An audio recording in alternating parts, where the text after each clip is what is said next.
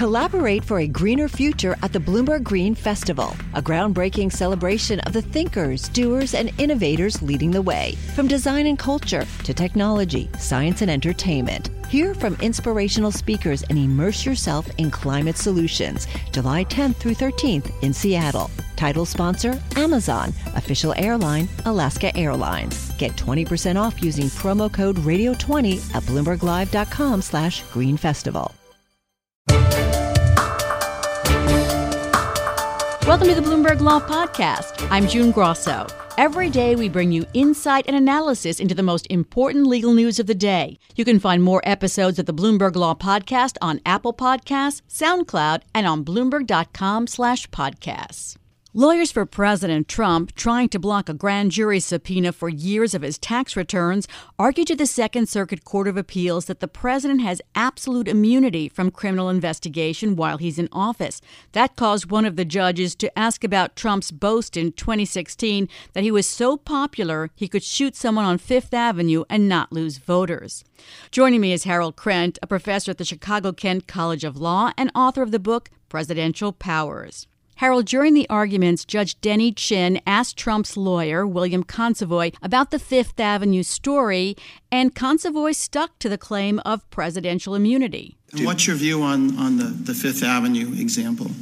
Local authorities couldn't investigate? They couldn't do anything about it? I think once a president is removed from office, any local authority, this is not a permanent immunity. Well, I'm talking about while in office. No. That's the hypo. Nothing could be done. That's your position. That is correct.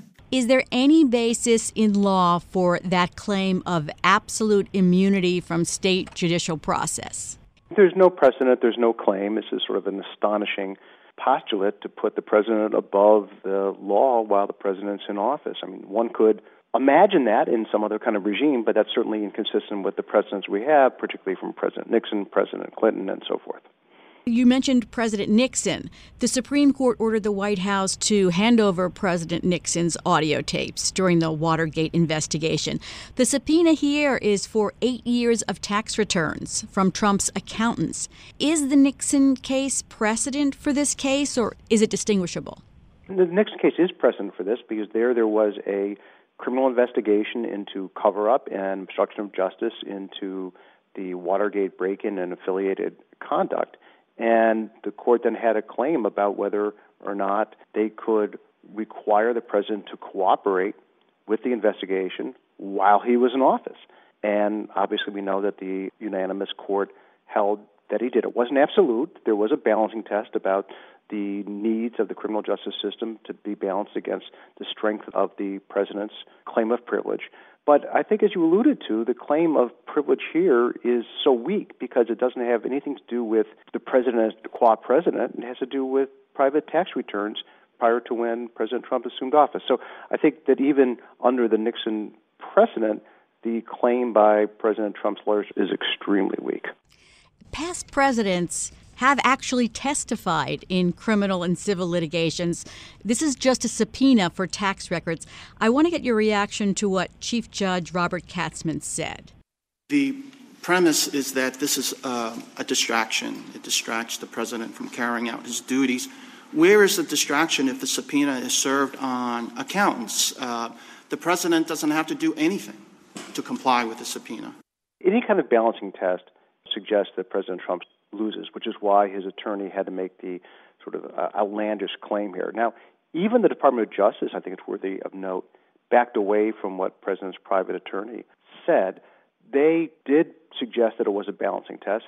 They just said that the claim here by the state of New York was so tenuous that it wouldn't meet the test that they've just crafted out of whole cloth. But at least they acknowledge the fact that there was no absolute privilege not to be investigated while in office. So the fact that the Justice Department disagreed with the president's private attorney suggests something. Was it wise for the president's lawyers to take such an extreme position when, in recent memory, you can have a picture of Bill Clinton testifying in a civil case? Yeah, absolutely. And even President John F. Kennedy, which few people remember, was responsive to a civil case that arose prior to his assumption of the presidency as well. And I think the reason why the president's attorney was cornered was the fact that under any kind of balancing test, as Judge Katzmann said, there's just so little on the president's side. It was a civil case. Even if it's a criminal case, it arose prior to President Trump's assumption of the mantle of the presidency. And to comply, it's a third party giving over a tax return, so there's no burden on the presidency. I mean, what they suggest is at some point, if 50 states open up criminal law investigations into the presidency under all sorts of theories, yes, there might be a disruption of the president's time, focus, and energy, and that would be destabilizing to our republic. But this is not the case. It's the first one. It's just a third party releasing tax returns. So their specter of some kind of handicapped presidency simply is a phantom at this point. The chief judge here acknowledged that this is going to end up at the Supreme Court. Is there any way the justices could countenance a claim of absolute presidential immunity? I think even the Supreme Court, made up of sympathizers to the president, would reject this claim. It's just too unprecedented, it's too broad, it's too unleavened, and I think they would have a hard time making any kind of compromise position, even as the Department of Justice tried to serve up, because this is in no way a disruption to the presidency to allow Mazars, an accounting company, to release financial documents.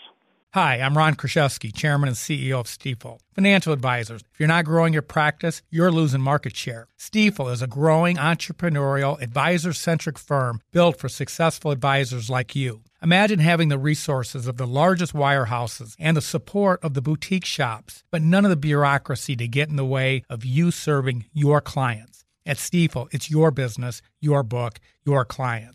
I always tell the advisors we're recruiting, I want you to come to Stifel and double or triple your business. Most of them laugh and shake their heads, but I'm serious. Don't take it from me. Take it from Stifel's #1 finish in J.D. Power's 2023 U.S. Financial Advisor Satisfaction Study. So, there's a reason why 148 financial advisors joined Stifel last year. Come join us and find out why Stifel is the firm where success meets success. Visit www.choosestifel.com. Stifel Nicholas and Company Incorporated, member SIPC and NYSE.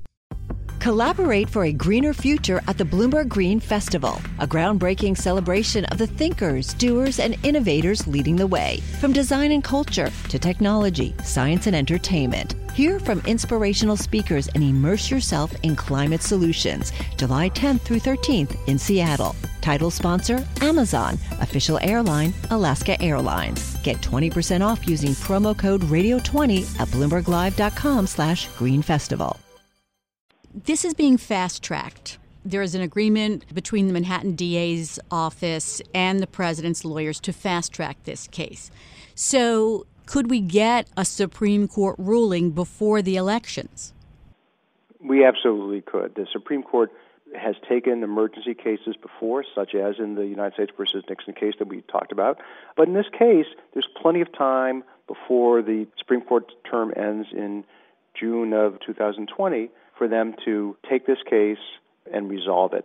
I expect that will happen. I think the Supreme Court will feel duty-bound to take it, but they could surprise us and say this isn't of great enough import and not enough in terms of a split within the judicial system to take this case, because it is so settled that the president is not immune from any kind of investigation while he was in office, as we've seen in the Nixon and Clinton cases. This lawsuit is one of 3 cases in which President Trump has sued investigators and the companies they subpoenaed to try to block access to his financial records. Have any of the courts ruled in his favor?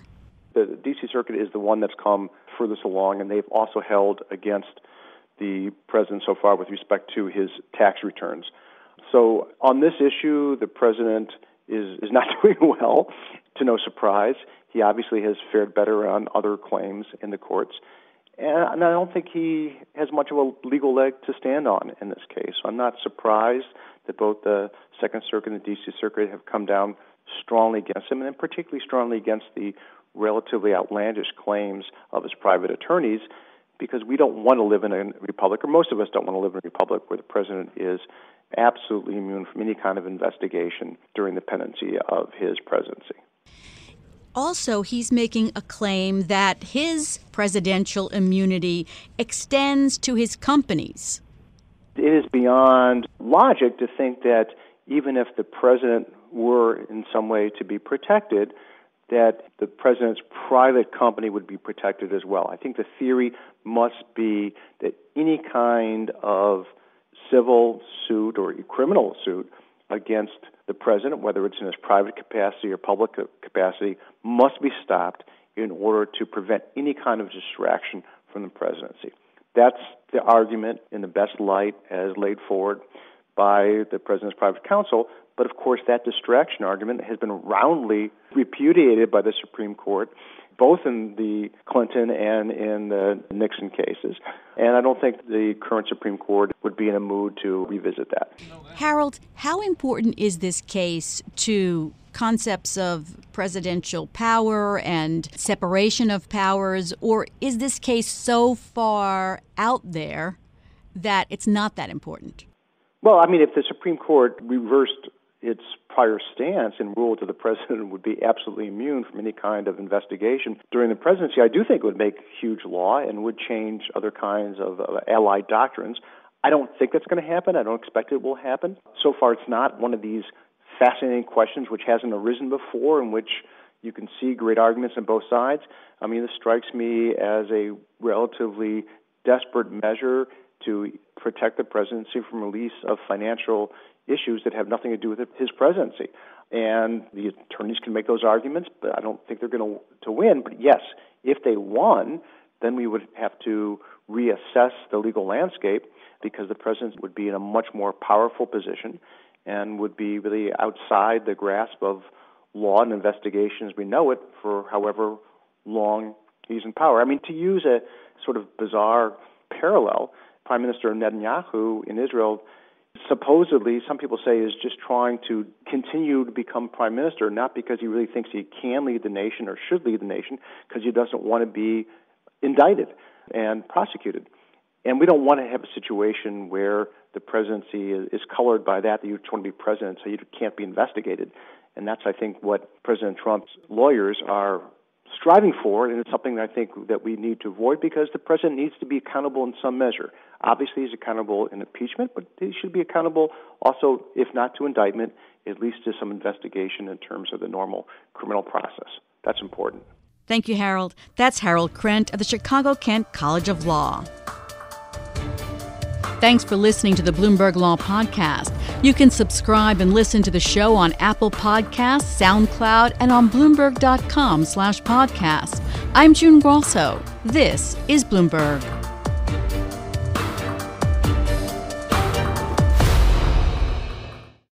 Collaborate for a greener future at the Bloomberg Green Festival, a groundbreaking celebration of the thinkers, doers, and innovators leading the way. From design and culture to technology, science, and entertainment. Hear from inspirational speakers and immerse yourself in climate solutions. July 10th through 13th in Seattle. Title sponsor, Amazon. Official airline, Alaska Airlines. Get 20% off using promo code radio20 at BloombergLive.com/Green Festival.